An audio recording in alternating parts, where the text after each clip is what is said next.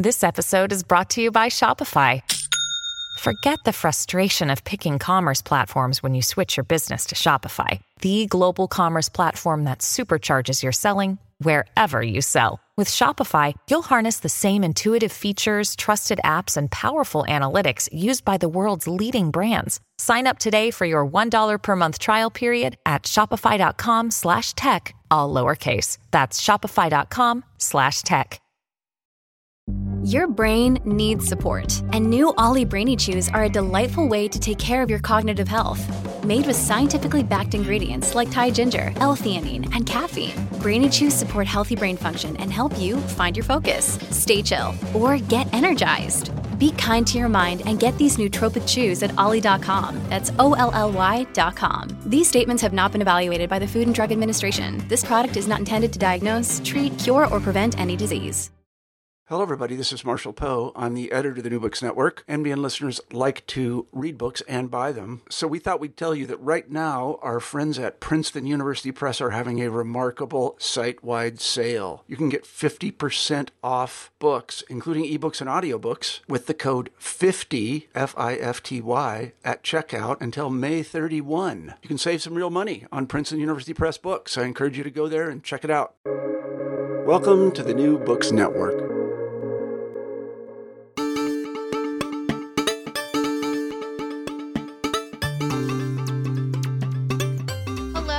Welcome. I'm Brenda Noiser, and this is New Books in Science Fiction. Today, my guest is Victor Manibo. He's here to talk about his debut novel, The Sleepless. Welcome, Victor. Hi, I'm so glad to be here. Actually, I just said it was your debut novel, and now I'm questioning that. Is this really your debut novel? Yes, it is. It's the first one I ever finished writing, and it's the first one that ever got published. Ooh, that's exciting. Well, we're going to talk more about that in a little bit because I have some questions about the process of writing this book. But before we get started there, I want to say that I feel like the stars really aligned for this interview. While I was scoping out potential authors and books to review at Worldcon in Chicago just a few months ago, I found your book. And then an hour or so later, we met on the way to Breaking Stereotypes in Asian American popular media. And so I felt like this was meant to be. So I'm really glad that we could connect and make this happen. Yeah, it was really lovely seeing you in Chicago. And, that panel that you were on is also an excellent panel. I learned so much, and the audience, I'm sure, learned a lot as well. And so now I'm happy that we can finally reconnect through this podcast. So great. So let's talk a little bit before we delve into your book. I'd love for you to give us a little overview in your own words of the book. So, The Sleepless is a sci-fi noir novel set in a futuristic New York. It's set in 2043. And in this world, a quarter of the world population does not require sleep, and they don't suffer any physical or psychological drawbacks from that. They basically just have extra 8 hours or so just being awake, being able to do whatever they want, right? And it because this world has changed significantly, there are a lot of kind of changes in the way people do things, in the way they relate to each other, and in the way that our systems work, like in terms of our economy, our government, our healthcare system. And it was that kind of what if people didn't require sleep, that really helped me build this world out. Now, I did mention that it is a noir tale because at the heart of the book is a murder mystery. Our lead character is a sleepless person named Jamie Vega. He is an investigative reporter, and at the beginning of the book, we find out that his mentor, his boss and mentor, dies in a mysterious death. And because he's a journalist and he can't help himself, he has to look into it himself because he doesn't believe the NYPD when they say, oh, it was actually a death by suicide. So it's that murder mystery set in this sleepless world that the book is about. It's so fun that you called it sci-fi or noir because I've been thinking about it like, is it a thriller? Is it a mystery? And then like sci-fi noir is in here. I've been calling it a thrilistery for a little bit. Because it has like one of the things I really love about it is it has this such depth to the world and depth to the characters that I don't always feel you get when it's really just a thriller. It's more of the pacing and from here and here and here and here, whereas you've built this world that's very believable, and our main character just has such a complex backstory. Can you talk a little bit about that? Sure. Well, going back to where you started about, is it a thriller? Is it a mystery? I really wanted to have both genres kind of strongly represented in this book. I grew up reading a lot of mysteries and I love the puzzle aspect of mysteries, but I also like the kind of more exciting, faster paced action of a thriller, and especially like a lot of sci-fi movies that I grew up reading, or sci-fi movies I grew up watching, and books that I grew up reading did have that kind of quicker pace. So the book does have a mystery and thriller, and noir is kind of a more all-encompassing term for the crime genre and the aesthetic that the book is going for. So I think like in terms of categorization, I definitely am trying to combine a lot of things in one book. But to your later question about the complexity and the depth of our protagonist, the book is told in the first person from the point of view of Jamie. And when you read a story that's in the first person, or when you write a story that's in the first person, it does allow you to explore the interiority of that character a bit more and really delve deep into what makes them tick, what their psychology is, and how they feel and how they think.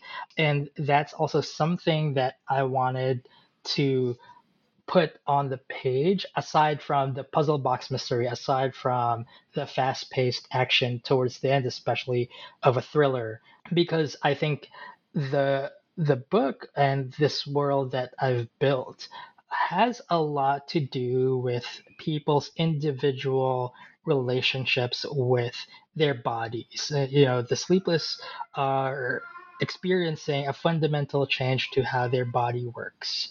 And so there's a lot of exploration of that. And I wanted it to be something that was really examined from a lot of different angles. Sleeplessness also obviously changes the way an individual thinks about time and what their relationship is with time and how they use it. And I wanted to explore that too in the person of this main character or protagonist, Jamie. So it was really important to me to have a lot of interiority for this character.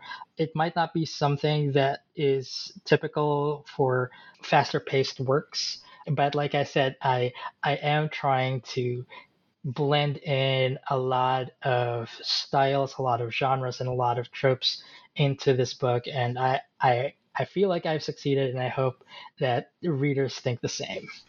I'm really happy that you dove right in and claimed that first person status because I have to say it's always controversial writing in first person, I feel like.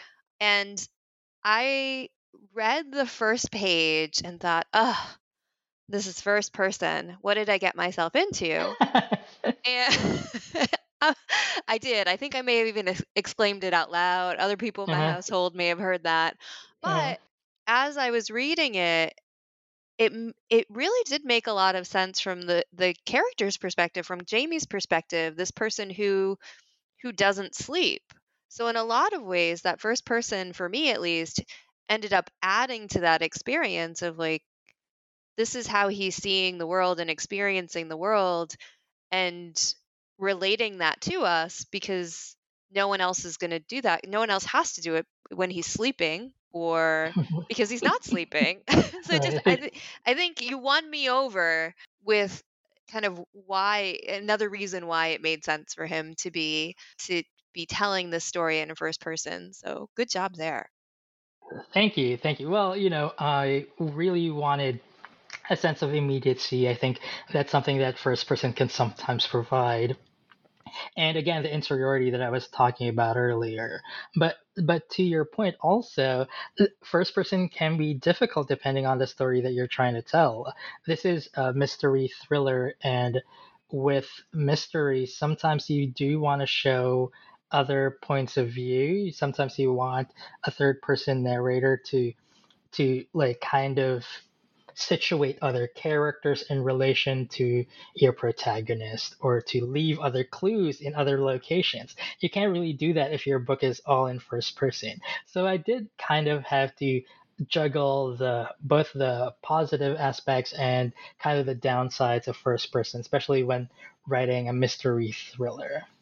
Was there ever, like, can you think of a time when you were writing this that you're like, oh, I wish I could have somebody else, point to this clue or point to this hint? It would be so much easier. Is there anything like that that sticks out in your mind? Oh, yeah, definitely. I mean, without spoiling too much, I did want there to be chapters or at least scenes toward the during the second or third acts of the book that were told from the point of view of Sid Thorpe. She's a very critical character who has a lot of information and does a lot of things as well. Takes a lot of actions and decisions that have consequences to the plot.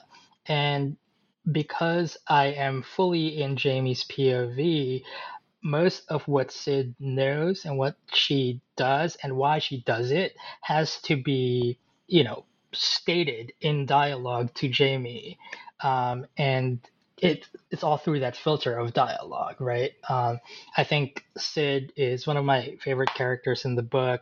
I do have ideas about, oh, if I had been writing this in Sid's point of view, I think I would really mine a lot of interiority in this part or that part. But yeah, definitely some scenes with Sid, I think would have benefited from me not doing first person all throughout. I love Sid too, so I'm right alongside with you. I think I kind of like that we don't know as much about her as we might want to. So I can see how story-wise you could do a lot more, but I also I kind of like it.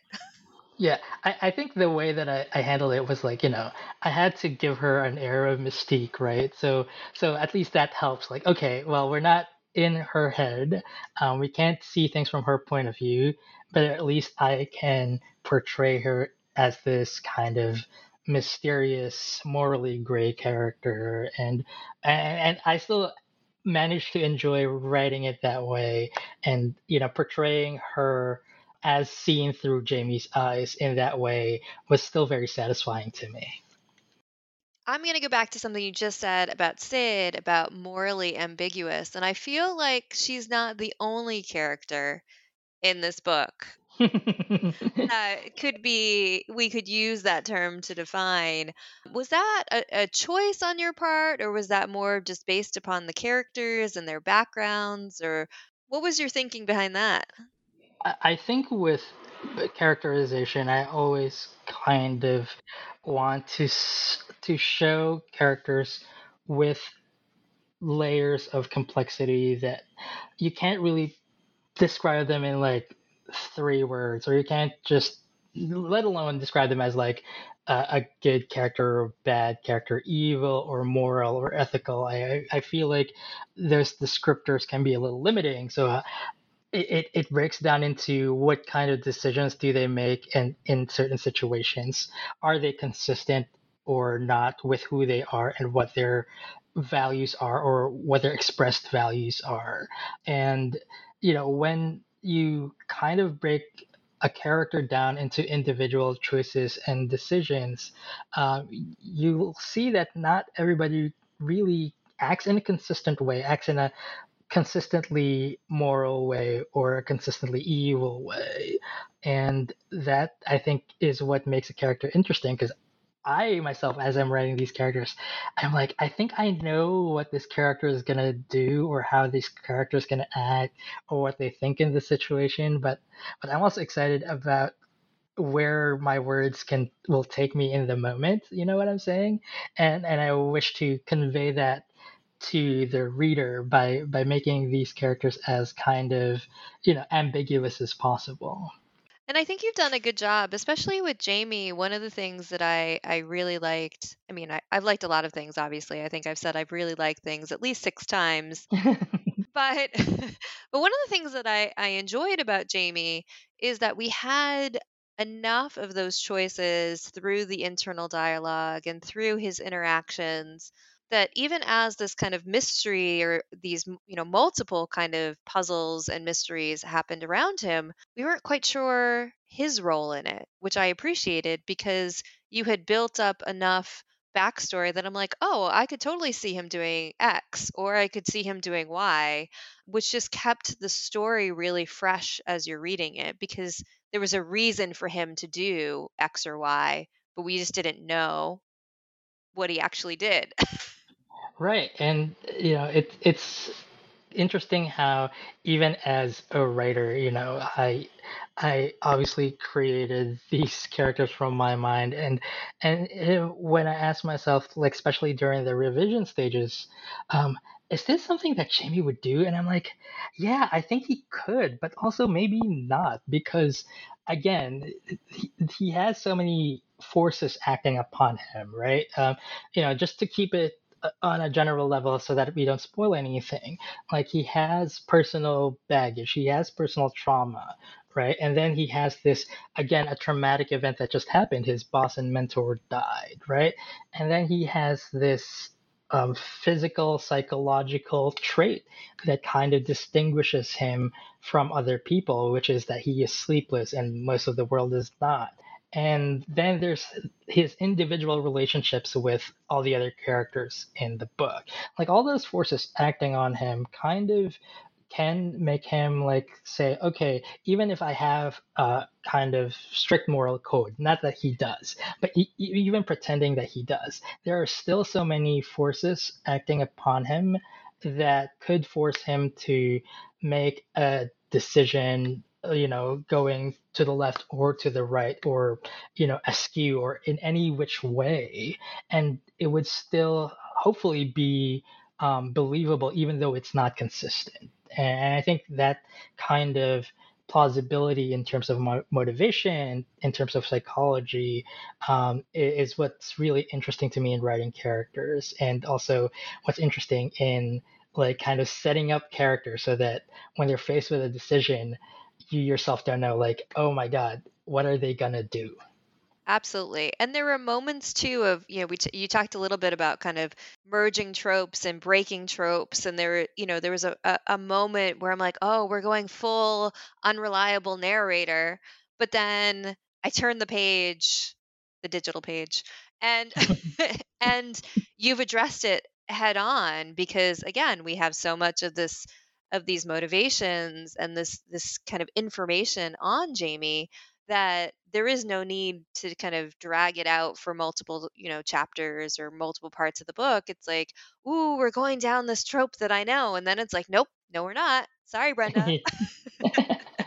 Yeah, like I love stories with unreliable narrators, but it's also something that I personally have consumed a lot of, and so and I know a lot of readers have also consumed stories, mysteries where like you can never quite trust your narrator. Oh, are they actually the killer? Who knows? But that's something that I think a lot of people have read, and I'm like, okay, well, I could go that way, but also I could just deal with this head on and try something else.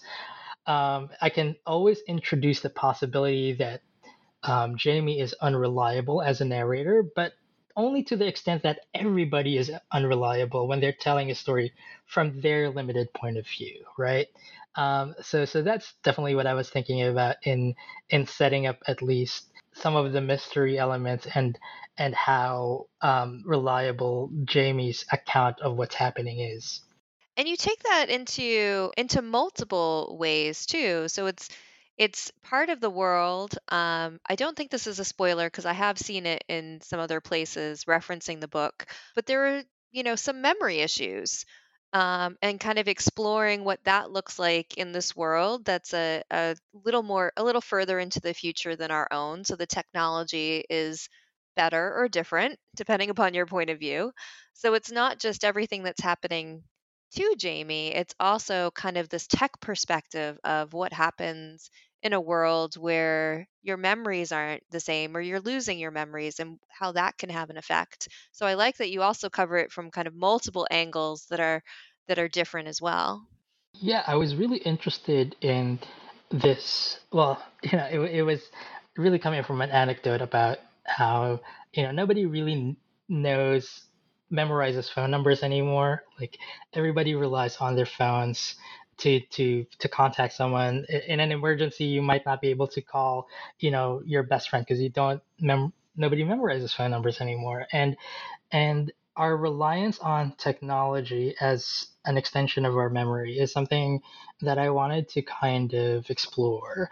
And that really melded and blended in well with the story of the Sleepless because Jamie is, obviously very into technology, and he actually is someone who, for a living, records things, records the truth, or records facts because he is a reporter.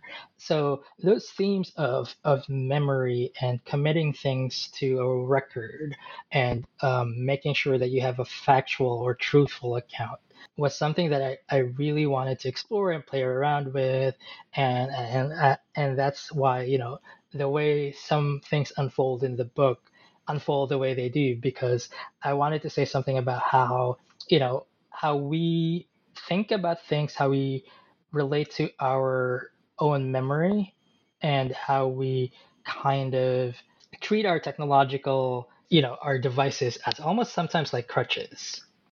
That is interesting. I mean, we have those conversations in our house. We're of a generation that's a transition generation, and I many folks are too.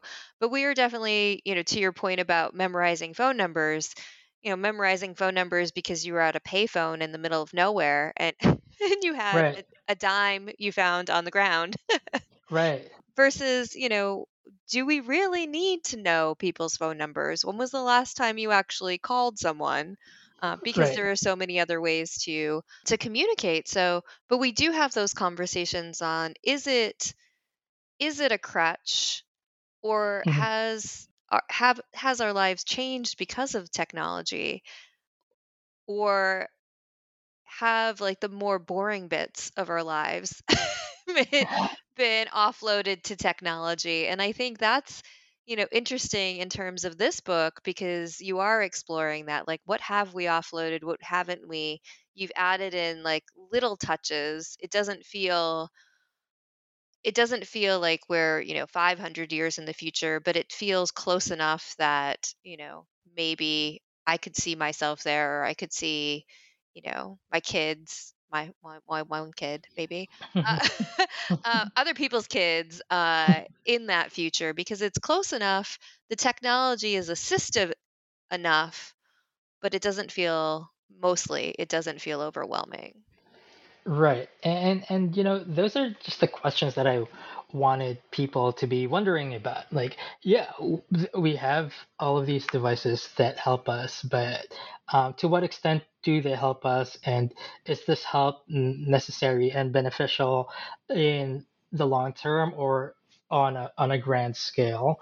And aside from that, I also wanted to kind of explore how technology is part of kind of a capitalistic framework, right? Like these are devices that you buy, these are devices that you own, but increasingly people don't exercise as much ownership over their devices as they used to. When you buy a phone, you are tied to a carrier, you're also tied to, Apple or Android, and how they want to run the device. People can't even repair their own devices if they wanted to. We are living in a world where everything is almost a subscription model, right? Where you don't really own music anymore. You just pay for the right to listen to it. And the corporation can cut off your access anytime. So that was something that I also wanted to explore in the book because, okay, say we have all these technologies, technologies that allow us to record things, technology that help us to remember things, technology that we use for entertainment. But what happens when it's controlled by a corporate interest? And what happens when it's controlled specifically by individuals who do not have the common good in mind?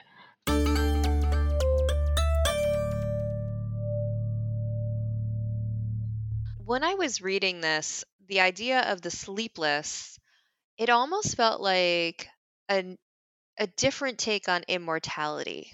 And not in the way that we tend to think about it like vampires and living forever, because the people who are sleepless in this book, are living out their normal lives, like their age spans haven't changed.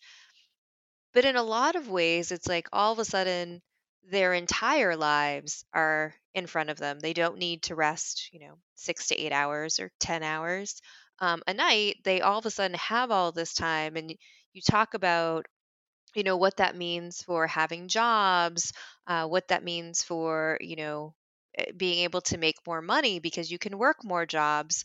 Or in the case of, corporations, what that means for looking at a workforce, or what does that mean when all of a sudden people who have too much time, like too much money, now have extra time to figure out what to do with their Right. their money and their extra time.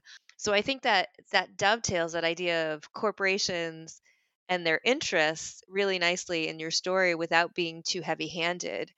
It's just this idea of, if we think of corporations as existing, in infinity, really, because it doesn't matter who's in charge. Well, Right. now what happens when your people are now almost immortal during their existence on this plane? Right, right. And that was definitely something that I was thinking about in terms of what is sleeplessness. Yes, it's 8 extra hours, right, in your 24 hours.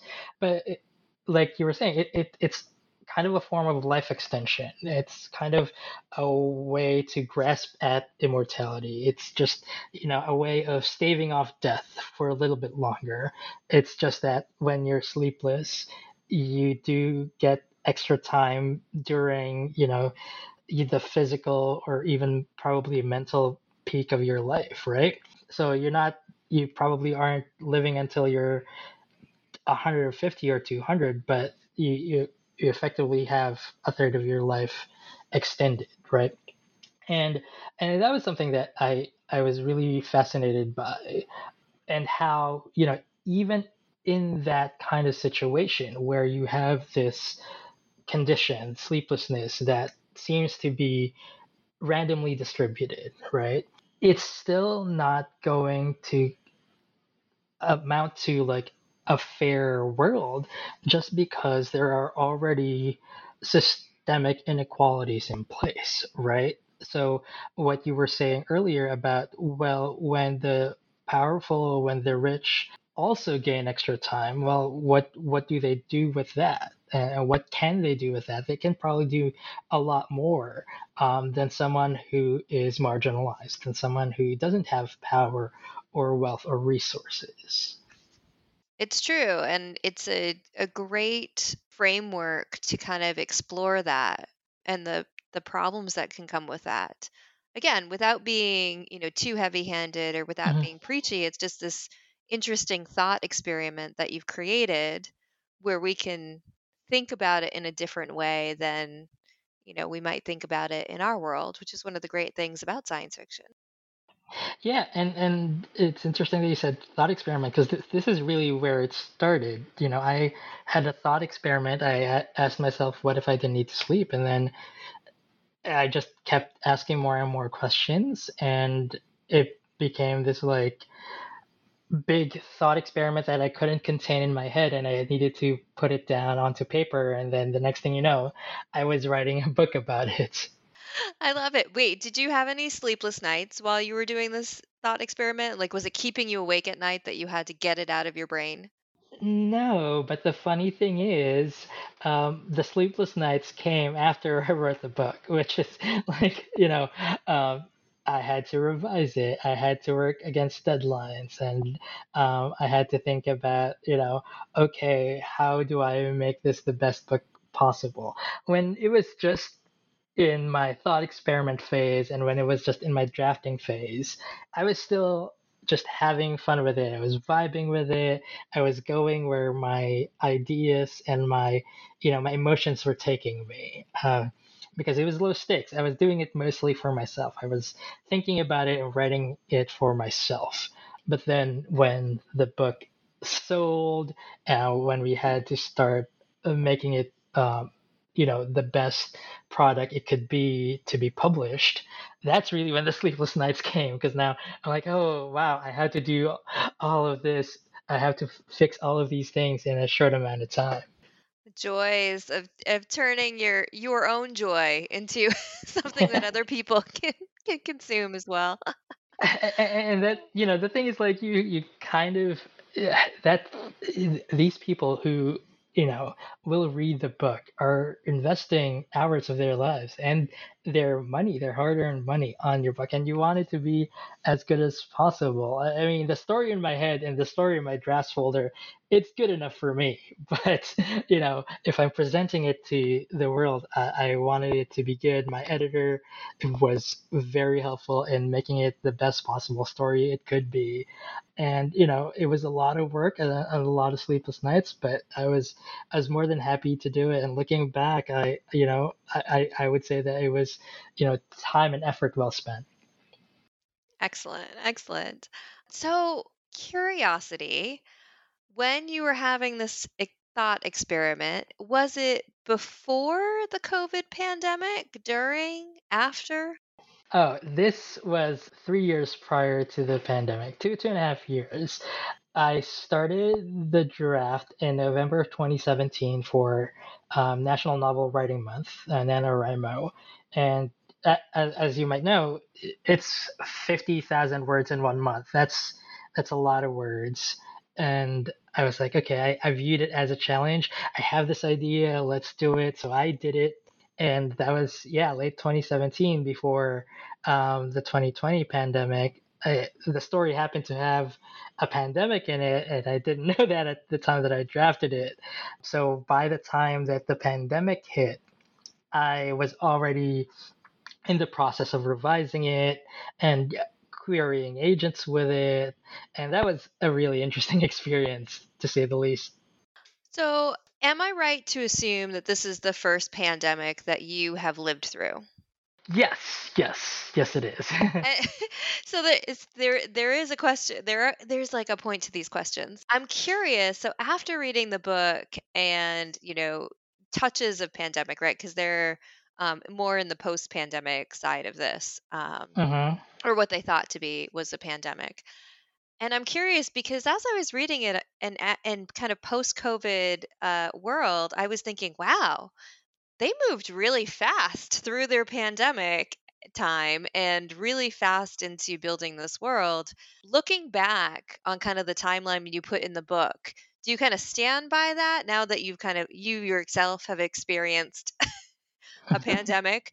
Do you kind of stand by that timeline? Do you think you would make some shifts in how that happened in the book, or you're like, nope? Well, the direct answer is yes, I do stand by it. But I have to say, I was revising this, like I said, during the pandemic. So I did learn a lot about the government's responses to the pandemic, the public's responses to the pandemic. And I tried to weave in those, factual things that were happening around me into the book. In terms of the timeline, in The Sleepless, the events of the book open 10 years after the pandemic of sleeplessness. And you're right. It's like they've kind of normalized, and I feel like at least for this sleepless pandemic, it was easier for them to kind of bounce back because it wasn't a fatal disease, and it was a disease or condition that really presented some tangible benefits. So I think it was easier for the world to wrap its head around what was going on and to adjust to accommodate the new reality for a big segment of the world. I also really didn't want to set it too far out into the future because I do want the story to be a little accessible, like you were saying earlier, in terms of like technology and people's relationships with technology, and making that a little more relatable is going to be difficult the farther out I am into the future. Absolutely. That's every science fiction writer's nightmare at the moment. How far Hmm. can we imagine into the future? Yeah, yeah, yeah. So, I have a question about the cover art. Hmm. I love the cover art. It's striking. It was done by Dana Lee, which is, Hmm. it was one of the reasons I was drawn to the book. I know, don't judge a book by its cover. It's such a cliche, Hmm. but I love that eye motif. It's like Hmm. this closed eye motif, and it was used in the chapter headings. And I was curious, like, did you have any input into the cover or reusing that motif, or was it just like, wow, this is amazing and it fits, and let's use it everywhere we can? So I had input into the cover to the extent that the publisher presented me with a couple of options, and the cover that is on the book right now is the one that everybody gravitated towards. The cover as it is, it's very striking. You can see it from a mile away, and there is kind of a progression. There is kind of a story going on in just like basically six little icons, right? There is, kind of a beginning, middle, and end. The closed eyes, the open eyes, and the wide open eyes, right? So I love that about it, and the team did too.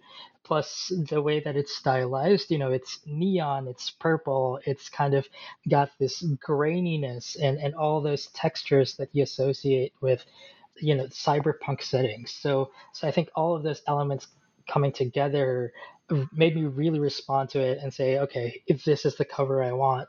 And I'm lucky that the rest of the team whose input was solicited also felt the same way. Dana Lee did an excellent job, and you can't see it right now, but I have a neon sign inspired by this book cover that are just like the eyes.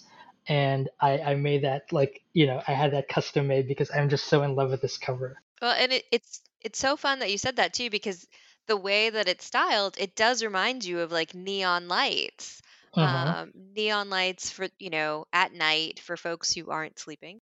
Yeah, and to your point about the internal art, like I wish I could say that that was my idea, but no, that was the idea of the folks at Erewhon. When I saw the proof pages and I saw that they did that art to designate the specific parts of the book, part one, part two, part three, I was like, oh my God, that is brilliant. Yeah, I loved it. It was just like such a joy every time I saw it.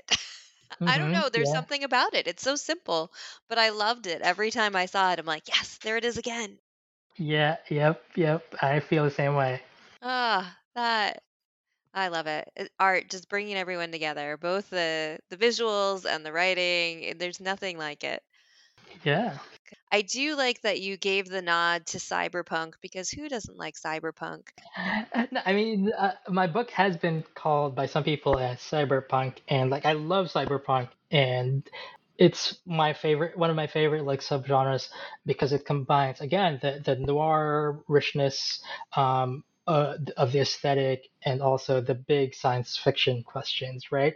But also in a world that's kind of not too far into the future and is very relatable to the now, and also interrogates questions about capitalism and our relationship with government and institutions and technology, right? And so a lot of those same like threads are in this book. I think the only thing that doesn't make my book specifically cyberpunk is that it's not heavy on the cyber part. It's not heavy on going on the internet or the metaverse or like connected networks and all of that. But the Sleepless does share a lot of DNA with cyberpunk for sure, and that was very intentional because I was very heavily influenced by that subgenre. You can feel it too. I wouldn't call it cyberpunk, just like I wouldn't call it a thriller or a Hmm. mystery. It's like a thriller-mystery cyber town. I don't know. Well, I'll think of something. But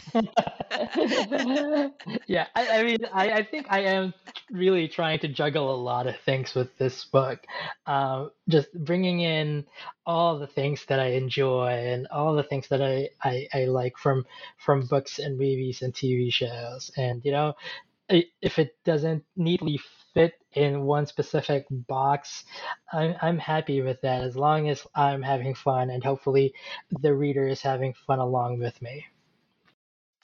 you know what? I put my finger on it. So the thing that I think distinguishes part for me of cyberpunk is usually, back to the tropes.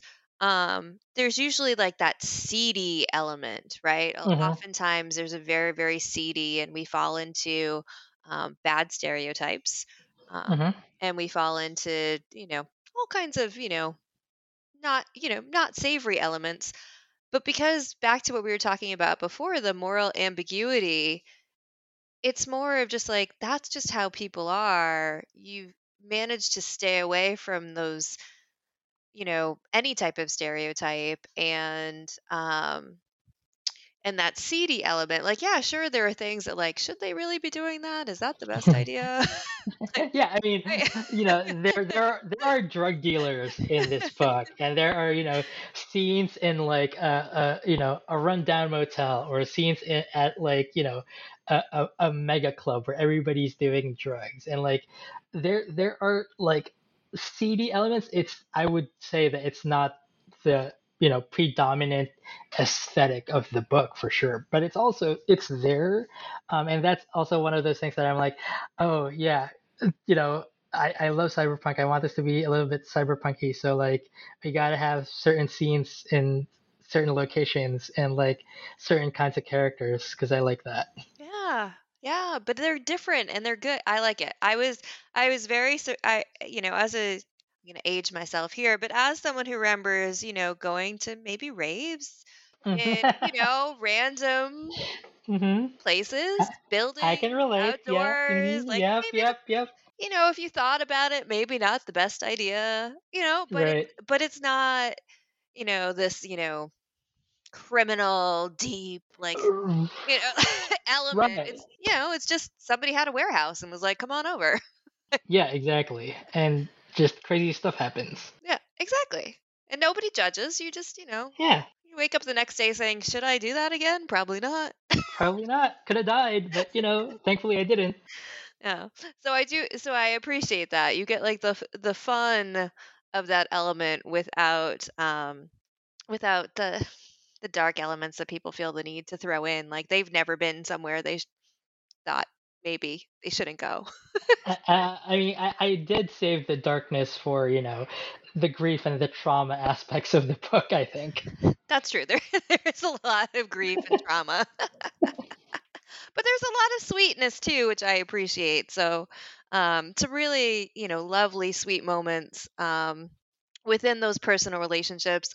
I almost just thought about saying it, but I'm not going to because I just think they're so sweet. I want people to find them on their own. So there's definitely some sweetness in them. Yeah. Uh, Thank you. And I really wanted that kind of balance. It can't be all pain. What? Wait, if Sandman has taught me anything, it can be all pain. Well, I would like a little bit more balance than that. All right. Well, I think you have managed that with this book. Like I said, I had a wonderful time after those first few paragraphs in first person, and I strapped in for the ride. I had a wonderful time reading this book. I'm so pleased that we were able to connect and pull this together. Thank you so much for agreeing to come on the podcast. Yeah, absolutely. This was such a fun conversation. I barely noticed the time. Thank you for having me. Well, thank you for being here. Again, I've been speaking with Victor Manibo, author of The Sleepless, which came out in August 2022 from Erewhon Books. So pick that up if this is interesting for you. If you've enjoyed today's chat, I invite you to subscribe to be the first to know about new books in science fiction. I'm Brendan Weser, host of this week's episode. Our theme music was composed by Michael Aaron of QuiverNYC.com. Rob Wolf edits the show. Marshall Poe is editor and founder of the New Books Network, with Leanne Wilson as co-editor. Thank you so much for listening, and take care.